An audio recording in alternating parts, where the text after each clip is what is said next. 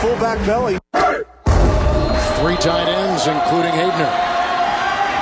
Kuhn is the fullback with the first and goal. Kuhn gets the call. Pile trying his way in for the touchdown. What a great second effort. Here comes the. Y'all don't really want it like that. Here comes the. Here comes the. Y'all don't really want it like that.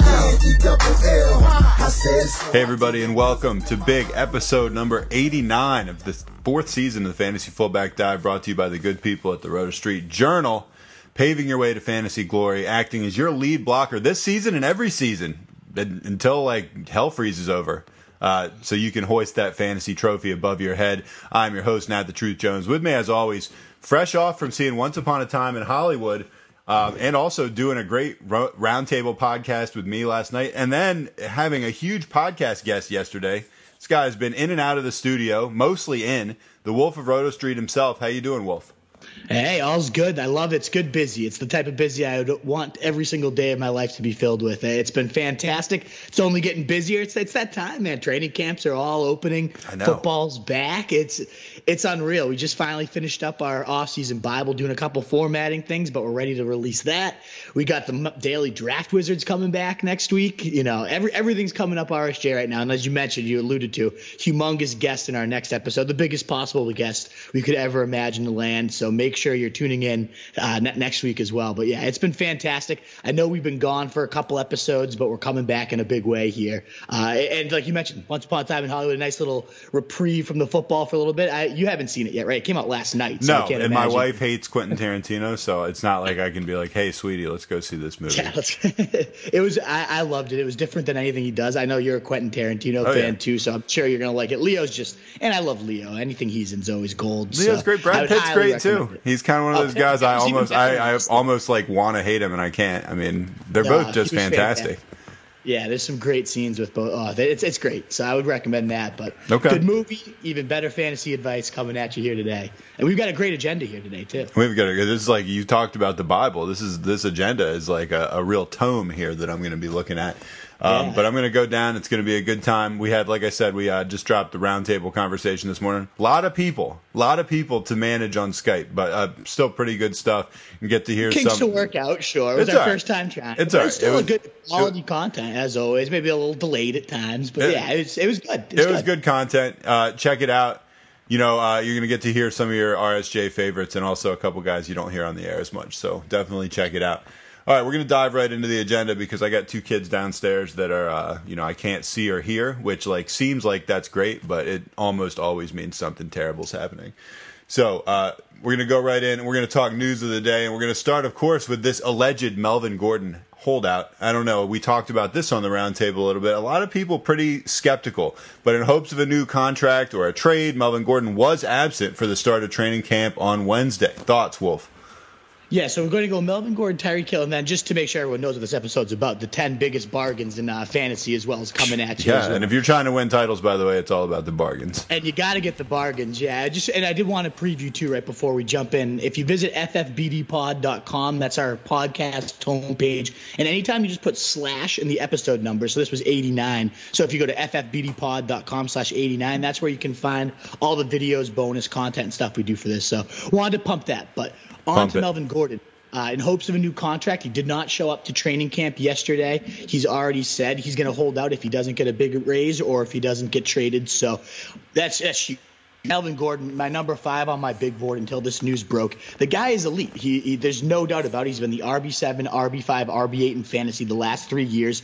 He ranks 2nd in touches and 3rd in scrimmage yards and TDs over those 3-year span. Even though he's missed some time, very slippery, elusive runner, gets it done between the tackles, even though his line's not great. He was just a tackle-breaking beast last year, the highest grade when facing stacked boxes of any PFF runner. So this guy is fantastic. I know there's this kind of conception that running backs are replaceable, and the Chargers did go 4-0 without him last year, so there is some credence to that too. But whether or not that matters for fantasy, that's not the debate. That guy is a fantasy megastar. This is like Le'Veon Bell type of absent if he does miss time. So we got to take it very seriously. And right now, if I'm drafting, I'm probably not not touching him. When I mentioned Bell right there, last year Melvin Gordon, when he talked about it, said, I do the same thing. I agree with what he's doing, and it's going to happen with me too if they don't get a new deal. And here we are. It's happening right now, which really sucks. So does he have the leverage? Does he not? We don't know. But right now, I'm not touching him. Hopefully he shows up, or hopefully he gets traded and we have some clarity come draft day. But for now, if I'm doing a best ball, if I'm doing anything like that, it's just there's so many talented running backs. I have him now like 50-ish or so on my big board. There is a point where I would obviously take that jump, but there's almost always somebody willing to take that jump ahead of me. So if he does miss time, let's play that kind of hypothetical. If he's not going to play, I would say, everyone's immediately vaulting to Austin Eckler. And then when he missed time, Eckler was that immediate workhorse, 17, 18, 17 touches in those first 3 games Melvin Gordon missed. He kind of operated as that clear lead back. But unfortunately, what happens with a lot of these smaller change of pace guys, his efficiency really dropped when he became that lead horse. Went down to 3.1 yards per carry and 3.9 yards per touch, as compared to this guy that was averaging 5.0 yards a carry, 10 yards per reception, one of the only guys to ever do that on 200 plus touches. He was the 6th in running backs elusive grade, all that great stats, the yards per carry, 5.23, 7.62 yards per target, the 7th, and all that. So he had all these great efficiency metrics that then dropped when he became the lead guy. So I'd be a bit skeptical. Our huge guest, again, I'm not going to give the name away, but when he drops on Monday, he actually even said he thinks Justin Jackson would kind of take over that Melvin Gordon style early down role. They're similar in size, although he's Jackson a little bit bigger, a little bit taller, stockier, handled that kind of every down work in his start better than Melvin Gordon had. So I kind of anticipate a bit of a committee if this ends up being an extended holdout. Let's hope it doesn't, because again, we want Melvin Gordon, we want those top 5 running back stats in our lineups. But if not, I would say Eckler, they've both risen significantly. Justin Jackson going in my round 8 range right now, Eckler going in my round 6. But if we knew Gordon wasn't showing up, I would say Eckler would have to become a 5th or so round running back, and Justin Jackson right up there in the 7th or so is how I approach that. All right. Moving on to a little bit of, I don't know, this is kind of uncomfortable news, but it's definitely fantasy news that we need to talk about, and that's Tyreek Hill, who we've been alluding to for, months now.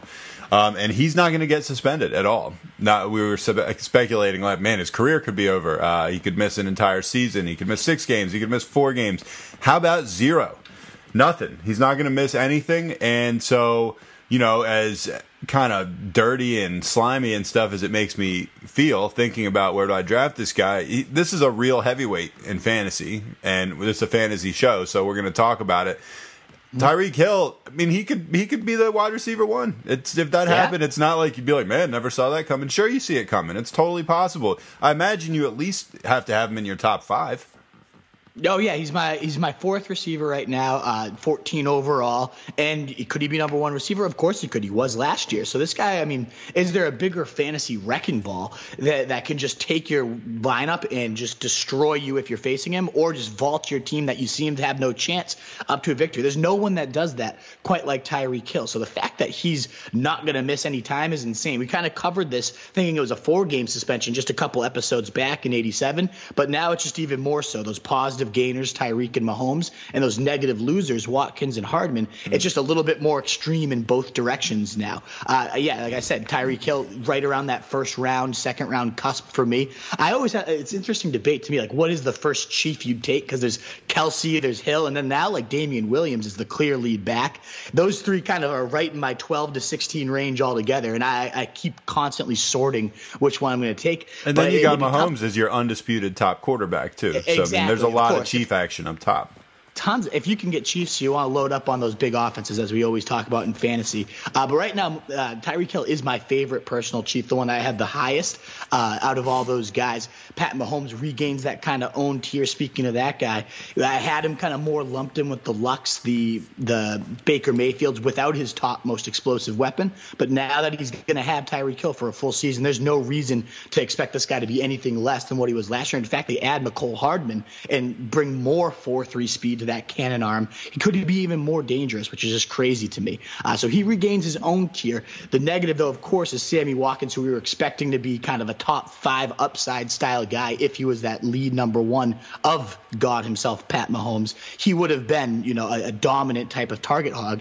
Now it's like 3rd, 4th on the target totem pole when you got Tyreek Hill, Damian Williams, Travis Kelce soaking him. He's going to have his big games, but it's going to be really tough to predict him. So outside of best ball, I'm not going to have much Sammy Watkins exposure. There's no more, no real upside to stomaching the huge injury risk that comes with him. And other than that, the whole offense benefits when you got a guy like Tyreek Hill, so more underneath room for Travis Kelce. A lot of people saying he's going to get a huge target bump if Hill's out there. I'd rather have Hill there for Kelce. You get more scoring chances, more underneath room to roam. Same with Damian Williams. I like that the field is being stretched even more when you have Tyreek Hill. So as much as I hate that he's getting 0 games, if you had completely disagree. That entire offense takes a huge step forward when you got its most explosive playmaker out there. And fantasy, you got to obviously adjust your rankings for this guy. Yeah, I don't feel good about it, but he's my number 1 Chief too. You see a lot of these where people are like, I could never draft him because I'd never want to root for the guy. Are you in that train? Or are you able to separate yourself from that kind of fantasy versus humanity type of thing? All right, so first of all, I understand that sentiment. It's not like I don't get it. I really do. And I think it's not like there are people that I absolutely would not draft, although I feel like there's been somebody in the past that maybe I said that about. I'm not sure. But I think with me, it more comes down to if there's someone I feel that way about, I probably won't end up getting them because it's probably like if I'm on the fence and it's them and somebody else, I would probably take the other person and then someone else would snap that guy up. So I generally don't end up with people that just disgust me personally on my team, but I don't think it's as strong as just like, no, I won't touch that guy because my convictions are what they are. I don't know. How do you feel? Yeah, I'm the same boat. I mean, if I'm not taking him, my opponent's going to be taking him. I'm going to be facing him. So you just got to, I'm giving fantasy advice, not moral advice. I'm not talking about ethics here. Right. Our moral advice show is on Wednesdays. We do a show just about morals and ethics and just how you should be living your lives because we're definitely qualified to tell you how to do that. Right, exactly. Yeah, us trash bag humans aren't going to be giving moral advice anytime soon. I know. The show actually is called Trash Bags. Trash bag moral advice featuring the Truth and Wolf. The Truth and the Wolf. I would subscribe to that. We'd get our we'd get our usual Link Clegg, Scott Seamus. Brooks, Steve Phil, Jordan. They'd all tune in. Our usual Wolfpack guys. Yeah. No, but at the end of the day, you just got to try to separate the two and just root. If you're not rooting for the player, root for fantasy points and kind of separate it in your head or whatever you have to do to justify it. Like at the end of the day, people do that with their favorite teams. I can't draft Peyton Manning because I'm a Patriots fan. No, I don't do anything like that with teams. You can't limit your talent pool for any reason, and I know it's scummy, but it's somebody else is putting him against you if you don't take him. So just think about his fantasy points and not the player and the off-field pass. Yeah, it's a whole different field and a whole different game. All right, we're going to talk 10 bargains here. Hopefully, we'll get to all 10. That is our featured segment. Like I said at the outset of the show, if you're trying to win a fantasy league, it's all about getting bargains. I mean, if you can land somebody in an auction for $2 or $3 that ends up being like a viable producer or even a star, I mean, that's just such an edge to get over the guys that are spending, 10 times that amount, 20 times that amount to get their guys that are producing like that. So these guys are people that the Wolf likes more than the experts, generally speaking, sometimes a little, sometimes a lot. But listen to these things, because this could be like, I'm going to get him a round sooner. Or I'm going to take him around later than he should be taken. I'm going to score on this thing. So listen up. This is always one of the podcasts that I find the most informative and that I use to shape my own drafts a lot. Sometimes we're on the same page, sometimes we're not. And just as one preface with that too, Nat, these aren't guys going after 100. That's where you'll find like the biggest disparity. Right, where penny I'm like stocks. Plus 70 on Donta Foreman and Dante Moncrief and blah, blah, blah. Those are penny stocks. That's going to be a separate episode. These are guys within the top 100 that I'm at least 10 spots, often 20 or more spots higher on. And the reason we show these ADP outliers is like I follow my own ranking, so this is exactly how I would draft too, but I want it to be so vivid to you that like I'm that much higher on this guy. So this is entering training camp. Of course, later on, these might change as training camp develops. Last year, entering training camp, we had McCaffrey as an overprice. We saw that, holy shit, Nerve Turner is actually going to give this guy 30 touches a game. He wasn't bullshitting us, and he became, a bargain by the end of it. So things can change. This list isn't set in stone. But right now, when I look at entering training camp, who's the best I need to get based on their prices, I got 10 guys that I think are ridiculously underpriced for what they bring to the table.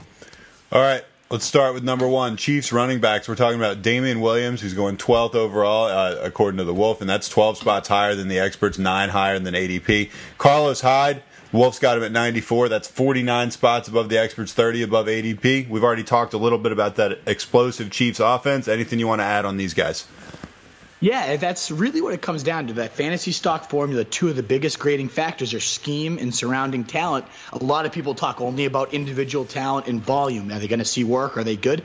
And that's obviously the two biggest factors, but when you put in this other part of it, there's no doubt this is one of the most valuable running back gigs in all of football. The Chiefs' offense couldn't be more explosive last year, 35.3 points per game, the third most in NFL history. Tyreek Hill back out there, so it's going to be just as explosive as last year, a running back goldmine because of that, and the fact that Andy Reid has notoriously ridden workhorses to the fullest. Kareem Hunt leading the league in rushing in 2017. Yeah, Brian West. There's literally every single year his RB1 has averaged 20.8 touches per game, which is just gold. And the reason we now have Damian Williams on here again, if you've been listening to this podcast since February, we've been talking about how this guy has been severely undervalued. People have finally woken up, but the biggest new news is Andy Reid himself has come out and said they want Damian Williams to be the full-time starter for the year. We've heard it from their GM. We've heard it from, players and whatnot. But to hear Andy Reid say that is huge. Last year, Damian Williams rode this valuable gig to 22 fantasy points per game, 10 touchdowns in 6 weeks,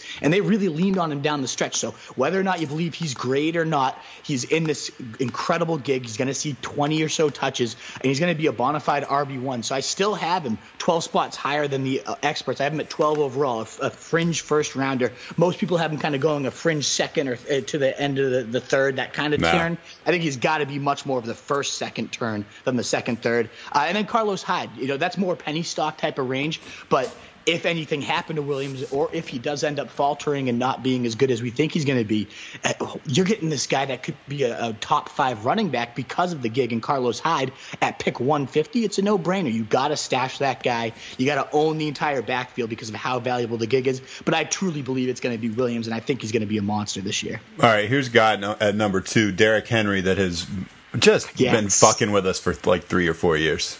I know. And I mean, and you're back in again. I mean, I don't know. It's about time. It's not like he's done it. It's not. I mean, you're back in again. Huh? You're going to the well again. Derrick Henry, 23rd overall. So like late second round, we're talking about. 17 spots above the experts, 8 better than the average draft position that's out there. Derrick Henry, sell me on him this year. You've been selling him every year I've ever known you ever known you as a fantasy guy. I know, it's truly the Brokeback Mountain. I can't quit you, Derrick Henry. Like, I can't get away from him because hey, you're not going up there to fish. Exactly. 6'4", like 250, and just moves like a beast. I think what it really is those first couple of years, he really did just run soft. And I'll admit it, as a Derrick Henry truther, I would watch him play. Like, where's the guy we saw at Alabama for so much that was just literally steamrolling people? It's just not translating in the NFL. He's not running as hard. I mean, you threw the Von Miller combine stats at me several times a year for the last 3 years. Every time. But it's true. Like, Von Miller as a running back was what the measurable were, which is insane to imagine. But for whatever reason, whether it was DeMarco Murray, then it was Dion Lewis for a bit last year, they kind of straddled this guy into a committee. And Nick Saban, the Alabama coach that fed this guy, the first running back he's really fed in over like a decade. It's almost always been a committee every year. He came out and said, this is a guy that needs the carries. The more he gets it, the better he runs. And this was in an interview just 3 days ago. I don't know what it is, if it's a confidence thing. I don't know if it's because he's so big, strong, and physical that he wears the other guys down. I can't explain it, but the more he played, the better he got. And it's kind of hard to explain. And that, again, the only guy, Nick Saban, one of the most brilliant football minds, just decided to ride and ride. And then it comes to dawn on you, holy shit, this guy is just, he needs those 20 carries to batter the defense, because after, the stats then justify it. 1 to 10 touches per game. Those first 10 touches, he was in the bottom 20 of yards per carry. But then afterwards, 11 through 20, he averaged 6.1 yards per carry, which was the highest in the league for after 10 or so touches. So that's just kind of the stats that illustrate this guy is better when he gets volume. But is he going to actually finally get the volume? every single thing points to that direction. We got Mike Vrabel saying, this guy is the guy we're going to build around. The whole plan starts with this. If Derek did what he does at the end of the last year, we're certainly going to go give him his opportunities. Then Arthur Smith, the new OC, comes out and says, we're going to ride him in his contract year. This guy's got a rare skill set, a home run hitter. He's going to take that next step. What he did over those last 5 weeks will open a lot of things up for this entire offense. And speaking of those last 5 weeks, the dude rushes for 585 yards and 7 touches on 87 carries. It's 21.8 carries, 150 yards, and 1.8 touchdowns per game. The number one fantasy with over 30 points per game over those last 5 weeks of the year. So this guy finally got fed. He produced as best as you could ever expect, the better than any other running back in fantasy during that span. And now everyone's come out and said, we're going to ride this guy that way for the entire season. I get it. The offense could suck. Arthur Smith, no guarantees, a first-year play caller. I get that Marcus Mariota, I've already talked about how much I think he's a bust, and I think he sucks and he can't stay on the field, and when he's on there he can't be productive. Even still, when they ride Henry, they've had huge success. The defense is stifling. The offensive line, yes, they're losing Taylor Lewan, which was some breaking news just a couple days ago. Their best lineman for 4 games over suspension, but their backup left tackle is the best in the league. Dennis Kelly was just 1 point below Taylor Lewan in the PFF grades over 350 snaps last year. So they have that luxury that they have actually a very capable backup. So I'm not overly concerned, especially after you add Roger Saffold, the best guard in the game, especially run blocking wise. Everything's just adding up to a great line, a stifling defense, and they just want to feed and win ugly, giving this guy 20 carries a game. When he gets 20 carries, he always dominates, and I'm stoked because I think he's going to finally get it. All right. Well, I'm keeping my fingers crossed because you're convinced me again, and I've definitely taken a chance on this guy before and regretted it. So we'll see what happens.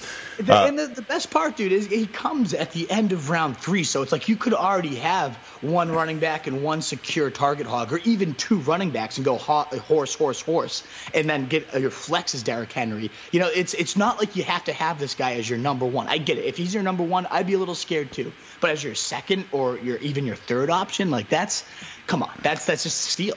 Yeah, you would hope so. All right, Another guy that I like and you also like, Phillip Lindsay, Broncos running back, 36 overall. You got him 16 spots higher than the experts, 8 spots higher than his average draft position. Sell us on Phillip Lindsay and an offense that really seems like it's going to be pretty underwhelming, at least as far as the pieces it's bringing to the table. But this guy really impressed all last year. Oh, he's unbelievable. 1,278 total yards and 10 TDs as an undrafted free agent rookie is pretty much unheard of, especially these days. So it's just, one, we already saw the talent, and it's insane. But I think as underwhelming as the pieces around this guy are, Joe Flacco, gross, receiver core just all over the place, I really like the new offensive coordinator, Rich Scangarello. We talked about him just a couple podcasts ago, ffbdpod.com/87 if you haven't heard that. He's a Shanahan disciple. And what I love about Shanahan is that zone blocking scheme, which I think Lindsay, you watch this guy run, he's got the patience, and then he just zips so fast. The acceleration is rapid fire, like toy soldier feet, flying up the field. It just fits this blocking scheme to absolute perfection. So the fact that he did what he did last year in a blocking scheme that wasn't quite fit to his strengths, and now is going to get into that Gary Kubiak Shanahan scheme where it's been insane, the running back stats that have been produced in this. I absolutely love Lindsay, and I think he's going to bring an insane amount of upside to the table. The fact that he falls to round 4 or 5, I think a lot of people think Royce Freeman's going to be a little bit more involved or what have you. Well, again, Lindsay averaged 6.02 yards per carry on the outside zone and 5.04 in the inside zone game that they're going to start dominating and peppering, where Royce Freeman averaged under 4 yards per carry on both type of zone runs. He's a much better fit for what they're going to try to do. He's healthy. He was taking the first reps at camp already, which is a great sign. And the last piece to love about this guy, great pass catcher. This offense is predicated on screens and merging and marrying the run and pass games with that zone blocking scheme. Well, Joe Flacco, over the last 3 seasons, he's targeted his running backs on 25% of the throws. That's the 4th highest rate behind only Breeze, Brady, and Trubisky. So it's insane. His running backs have ranked 7th, 1st, 7th, 3rd, 8th, 9th, 13th, 5th, 2nd, 4th, and 9th. So pretty much almost all top 10 finishes in running back targets every year. And he's a much better pass catcher than Royce Freeman. So between the passing game volume, between the perfect zone blocking scheme to fit Lindsay, I think he's even in a better situation than he was last year when he exploded. He's going to put up better stats than he did last year, and you're still going to be able to get him in rounds 4 or 5 because he's a little guy. He's too small. He's too fragile. He's a beast. He's a tough little prick. He's going to kill it. All right, David Montgomery. This is a guy whose career trajectory has been fascinating to me. And anyway, he's got workhorse potential, right? I mean, you've got him going 38 overall, 21 spots higher than the experts, 14 higher than ADP. I mean, obviously people see the potential in him this year playing under Nagy, but you like him even more than most. What do you think about Montgomery?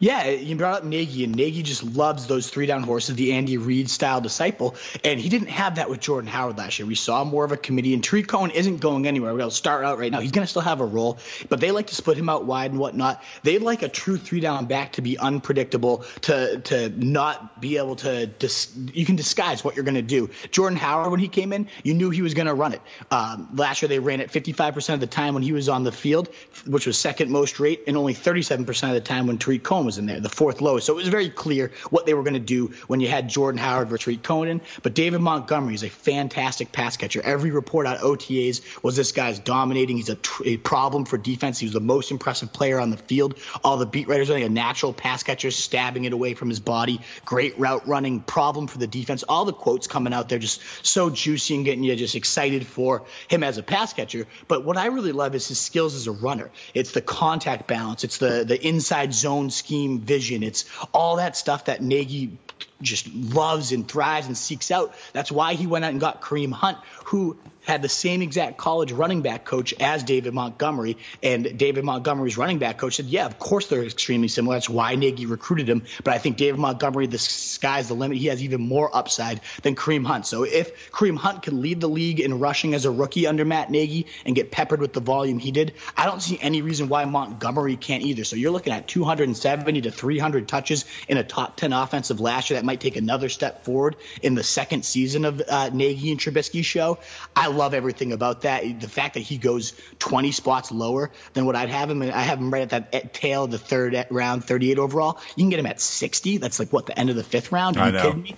I imagine in the preseason that's going to skyrocket as people realize, holy shit, this guy's a horse. But for now, take advantage of this discount as long as you can, because that's insane to me. All right, here's a guy I really like, and I actually drafted in the RSJ mock draft. He was got him as a steal too. He was the third in my stable. I mean, you guys gave me all this hell for Peyton Barber, and like but the fifth round, Peyton Barber was like my fifth back because I had this guy as my third back, so I actually felt all right about it, even though maybe I reached. Chris Carson, 40 overall for you. That's 20 spots higher than I can't believe the experts have him at 60. That just seems insane to me.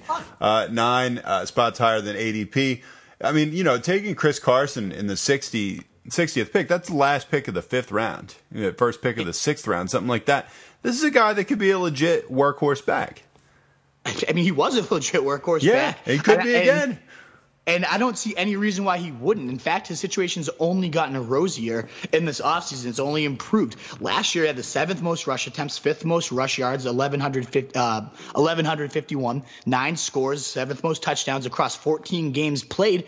He was a monster all last year, and especially a monster over those last few weeks. He came back in Week 11 from a 2-week absence. He was the running back 5 in fantasy, the 5th best running back over that span. And now Mike Davis, 170 touches removed, so there's even more volume available. But what's so amazing, I don't get it, 700 total yards removed too.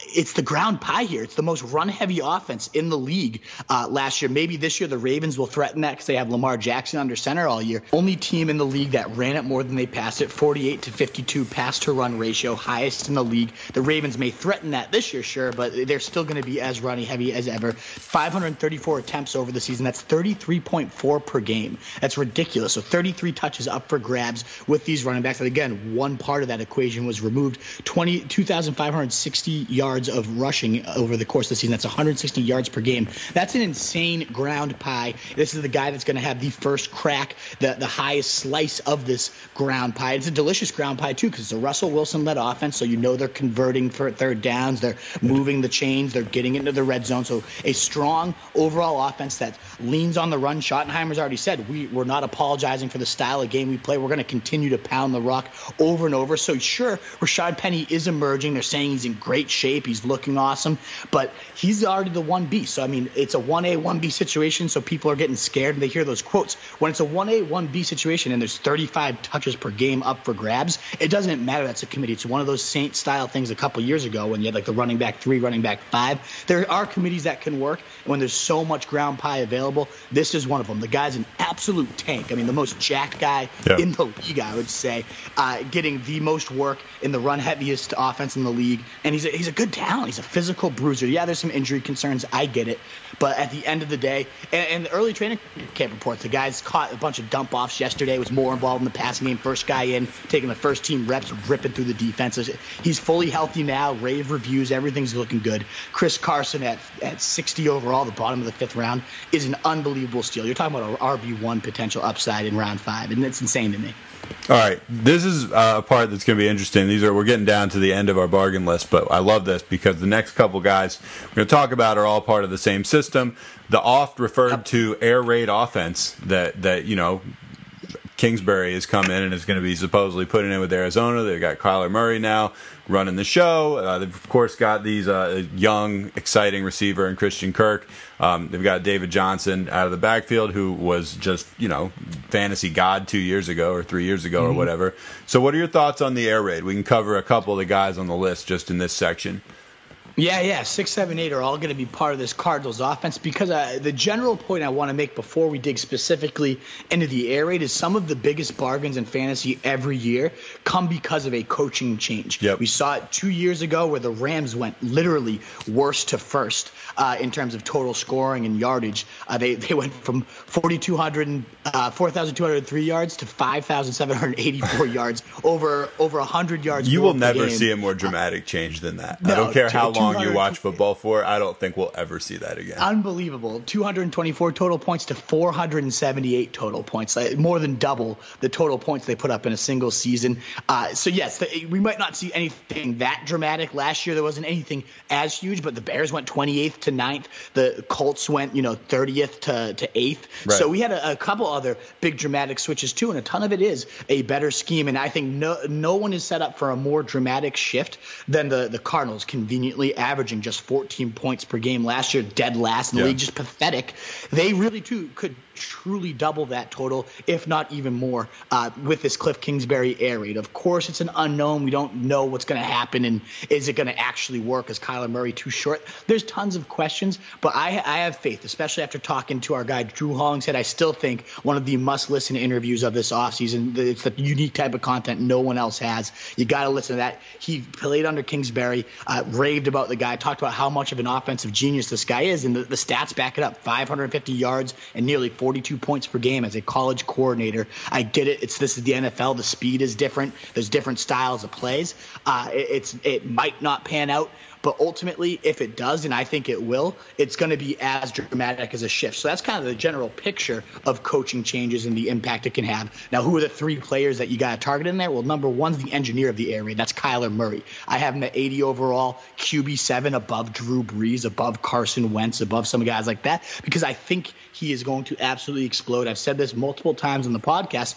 I think he's that 2019 like Mahomes, the guy you can get in round 10 that has everything set up for him. Individual talent-wise, his arm is unbelievable. He drops gorgeous balls all over the field, deep balls, intermediate. He can make the throws, but what's really exciting is the legs. So you can run. He's got 4.3 wheels, ran for 1,000 yards and 15 scores in college last year. So you got all these running quarterbacks like Josh Allen and Lamar Jackson making waves because of just their legs. When you combine the arm and the leg points, and then you go out and draft, Andy Isabella, Hakeem Butler, just more and more speed to a cast that already featured my next 2 guys we're going to talk about, Christian Kirk and Larry Fitzgerald. It's a stacked weapons cabinet. You got all the individual talent you need. You got plenty of usage because the pace of this offense is going to be rapid fire. They said they want to run 90 plays a game, which is absolutely insane. I don't think they'll hit that number, but they're going to be flying up and down the field. He's going to chuck it about 50 times a game, which is unbelievable volume, probably more pass attempts than anybody in the league coming for the Arizona Air Raid here. You got the scheme that he thrived in college. The reason he was the Heisman and the number 1 overall pick, he was in this air raid offense at Oklahoma, and he dominated. Kingsbury said, I'm going to draft this guy number 1 overall if I ever had the chance. He stayed true to his word. It's kind of like a perfect marriage. All the stars, you just see these things that are almost fatalistic. It's like that everything is aligning for this guy to explode. So Kyler Murray, I absolutely love him. Are you buying the hype? Do you think he's going to be as real as I think he's going to be? As real? No. I mean, but that's kind of the nature of our, respective fantasy personalities. Like, I see everything you're saying. I love the air raid potential, and I'm pulling for him. I don't think that he is as obvious superstar like you're talking about as I've seen. I don't know. And I could be proven wrong, and if I'm proven wrong, then I'll almost be happy that I am. And it's not like I don't think he's going to be good. I just don't think I would put him as high as you do. I don't think I would reach for him there on these things. When people are coming out like this, you tend to be in on the ground floor. I tend to be in on like the second floor because I was listening to you. So, no, I mean, it's not like I think anything you're saying is wrong. I'm a real, I got to see it to believe it type guy. Now, I will say last year I felt differently about Mahomes. I was like, man, this guy's going to light it up. But I think the biggest difference there wasn't specifically the level of talent I saw from Mahomes, which, in retrospect, it's like, yeah, man, this guy's just dripping talent out of every orifice of his body. It was much more the offense that I knew Mahomes was coming into. I looked at this offense of the Chiefs, and I was like, man, Alex Smith is just lighting up the world in this offense. Yeah. Look at this guy. I can't see any way they're going to be worse than this, and they're probably going to be way better. So that's why I was willing to commit to Mahomes the way that you were last year, a little more than I am with Murray. I'm just skeptical of shitty franchises all of a sudden becoming great, even though we've seen it before. Yeah, I think it's a huge point. We've already seen Andy Reid's offense succeed for so many years. So you already had that box checked where we don't know if Cliff Kingsbury's air raid is going to translate. It's the bet on that actually happening. We don't know that that's guaranteed. So that's a good point. And we did see a Week 17 performance from Mahomes the year before as a rookie where he came in, led a ballsy comeback against the Broncos. We had Chris Clark on after for the Locked On Chiefs and said, this guy made throws I've never seen a quarterback make. So we had seen him do it on the NFL field no matter how brief, which we don't have that benefit quite yet with Kyler Murray. That's why the preseason is going to be pretty exciting to watch. If they take the world by storm, and I don't imagine they'll show their biggest wrinkles in the preseason. No one ever does. But if they come out and they just rifle down the field the first drive of the game and you're just like, all right, this is actually working, that would be a beautiful sight to see. In terms of if I believe in Murray, that means I probably believe in all his weapons too. Obviously, David Johnson is unbelievable. He can't be considered a bargain, though. He's going so high. But I'd take him at number 5 overall, no questions asked at this point. But Christian Kirk, I have at 58 overall, 23 spots higher than the experts, 25 higher than his ADP. And then Larry Fitzgerald, old man Fitz, 76 overall, 19 on the expert, 19 spots higher than the experts, 26 spots higher than the ECR. I don't know who's going to be the number 1 out of these guys. Kirk's definitely the better athlete at this stage of his career. He has experience in the air raid offense. He does all the routes well. He can be moved inside. He can move outside. That type of versatility is going to lead to great things. And Kirk's already been a quote-unquote the best receiver on the roster throughout the spring and training camp. So he's the guy I'm highest on, and I think has the highest ceiling. But I think Larry Fitz, you just never count that guy out. A reliable pair of hands, knows how to find soft spots in the defense. And this offense is all about just kind of creating space and feeling out the defense and kind of improvising when you need to. When you got a wily, crafty veteran and route runner like Larry Fitz, he's going to make some serious damage here in this offense. So the fact that you can get him, around pick 100, both these guys have 1,000-yard upside. I wouldn't be surprised if both of them do top 1,000 yards. It's not one of those things where it's going to be one or the other. There could be so much aerial pie here and so much valuable aerial pie here that I see both of them potentially being viable options. And I often find myself having both of them on my teams after I do best ball drafts. So I love both of them. I love Kyler Murray, and I'm just kind of declaring it. I'm all in on the air raid offense, and I can't wait to see what happens. Yeah, I'm with you. I don't know if I'm all in, but I can't wait to see what happens. And, if they blow up the way we say, I'll be sure to tell everyone, our guy at RSJ said it. I was right there. No. I mean, I'll say I was right there. Just like Duck last night telling us all the organizations he's in on the ground floor with. I was like, no, but I know, right? Exactly. Star was there when you started. It's nice. Plant your seeds, Duck. Yeah, seriously, he's got a wide range of ground floors that he's on, and eventually he's probably going to be at the top floor of one of those places. Hopefully, it's ours. I think the best part, I hope so too, and it will be ours eventually. I can't wait. But I do think one thing that is the nice part about this is, yes, it's unproven, but that risk is baked into the prices here. You're you right. get all these guys around 8 through 10. It's like, what's the point to not take him at that point? Take Kyler Murray round 8, and then take Phillip Rivers 2 rounds later, and you know you're going to have a good starting quarterback because Rivers just always falls to round 12, and he's always going to throw for 4,500 and 25, 30 TDs. It's not sexy, but you know you have that. So get your floor, then get Kyler Murray. That's kind of what I did last year. Mahomes and Rivers. I never started Rivers a single game. I don't think I'm going to start Rivers a single game this year either. But to know I have that. There's a couple years ago I had like Tannehill and Eli Manning and thought they were both going to be breakouts, and they both fucking sucked.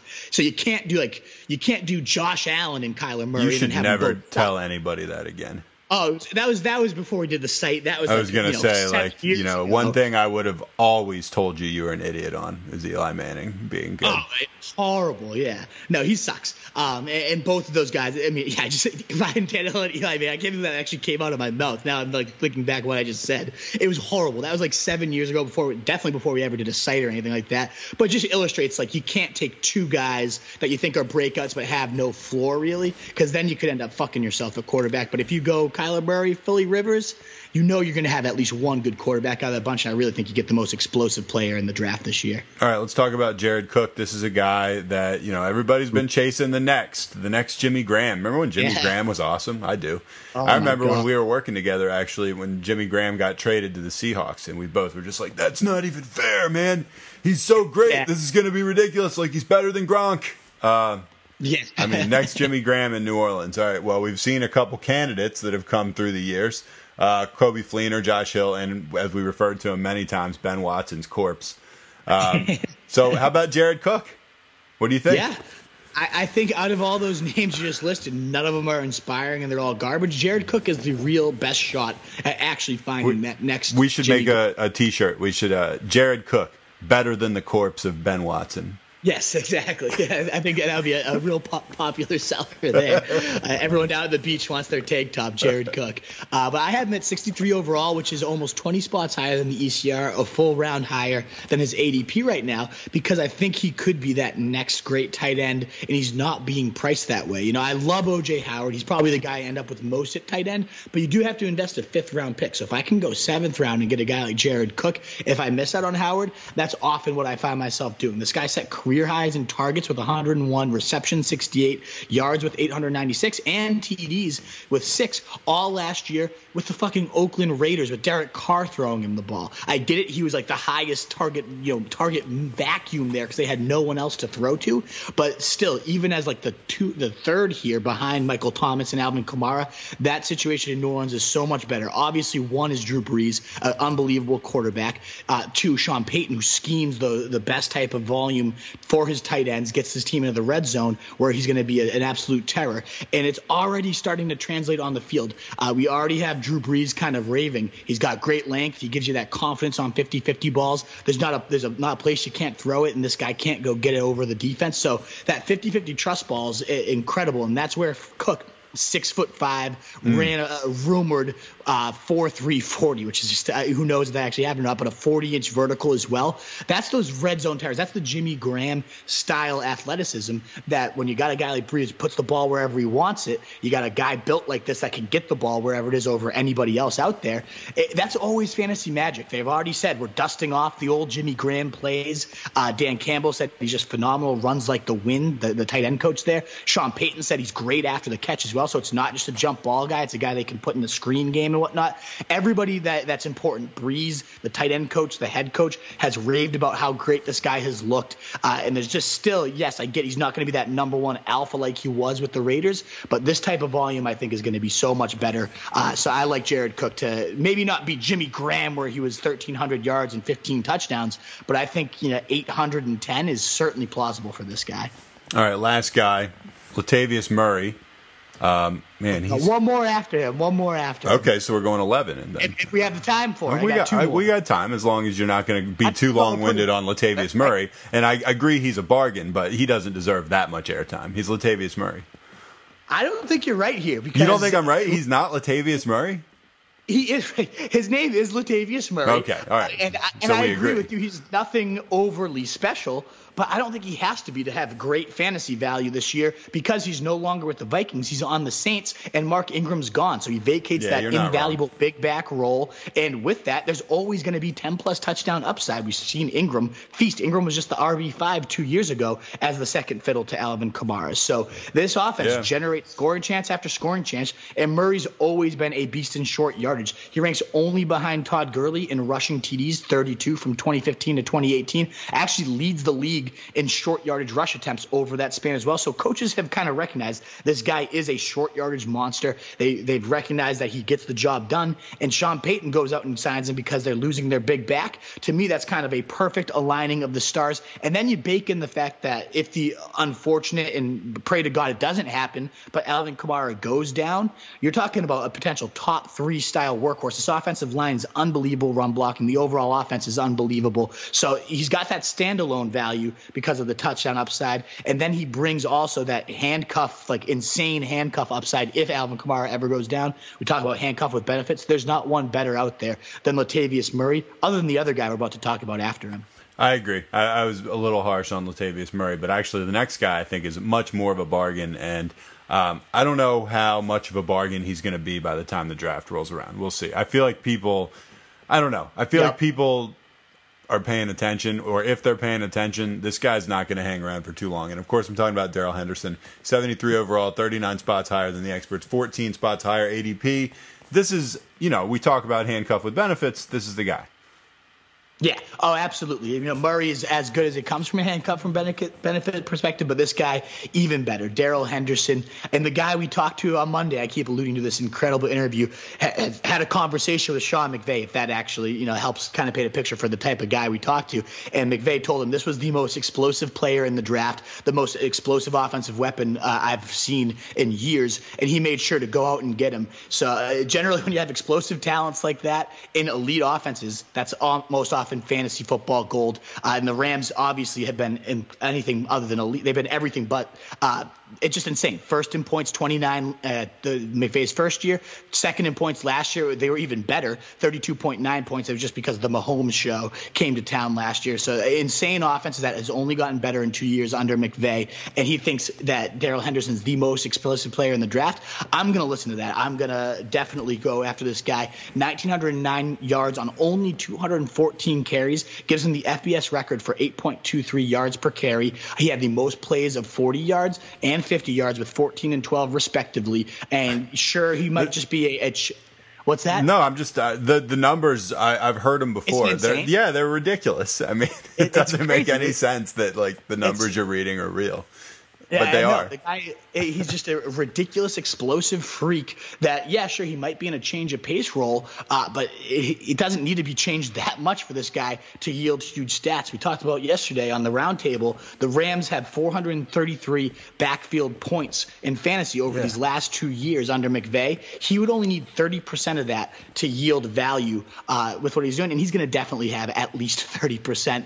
He's already been called the next Kamara by their GM, which Sean McVay agreed with. The GM banged the table. We got to trade up for this guy. If we don't, we're going to play him. We're going to feel it. This is the Kamara element. And he's been talking all offseason how he needs that kind of Robin to Todd Gurley's Batman.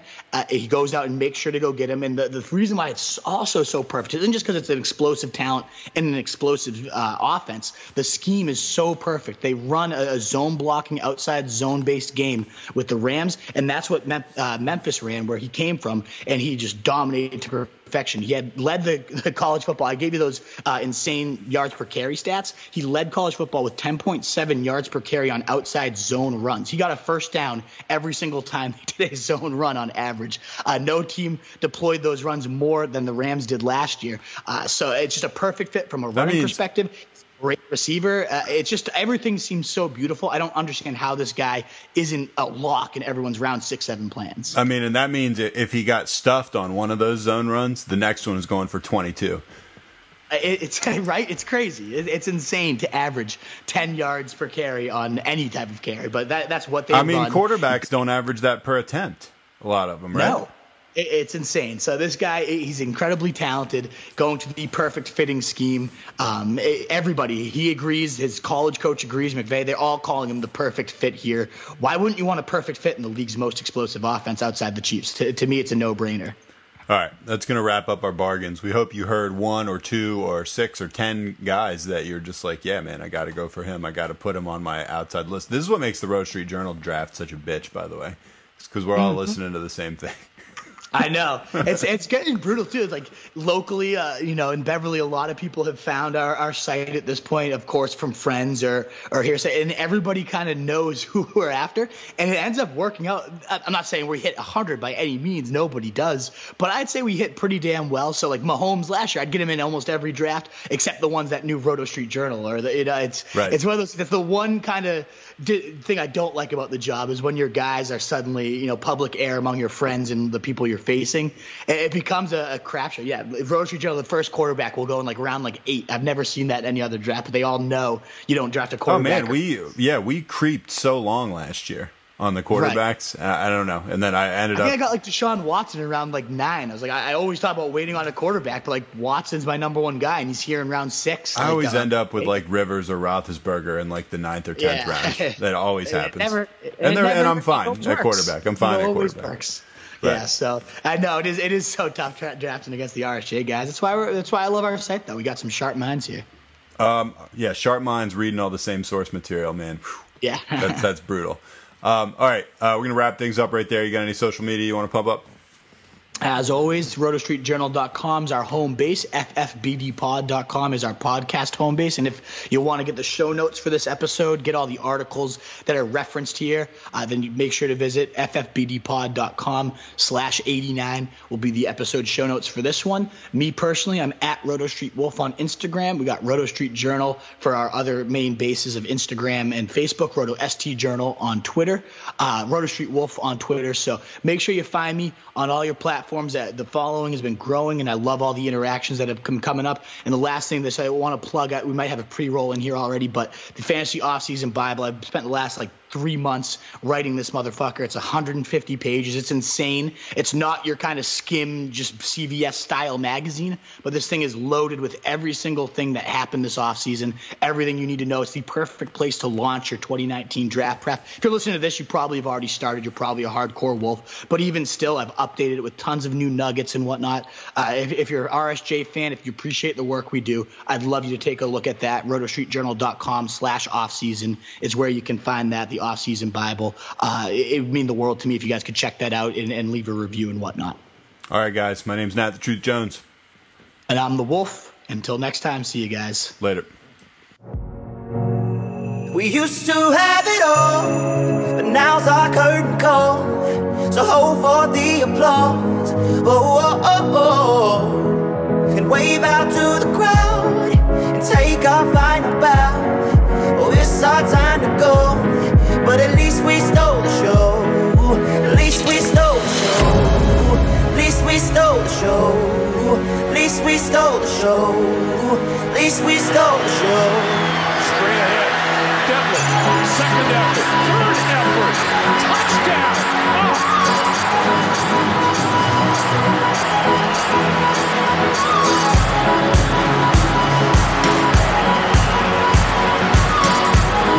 That's pretty awesome. That's old-fashioned football right there, folks.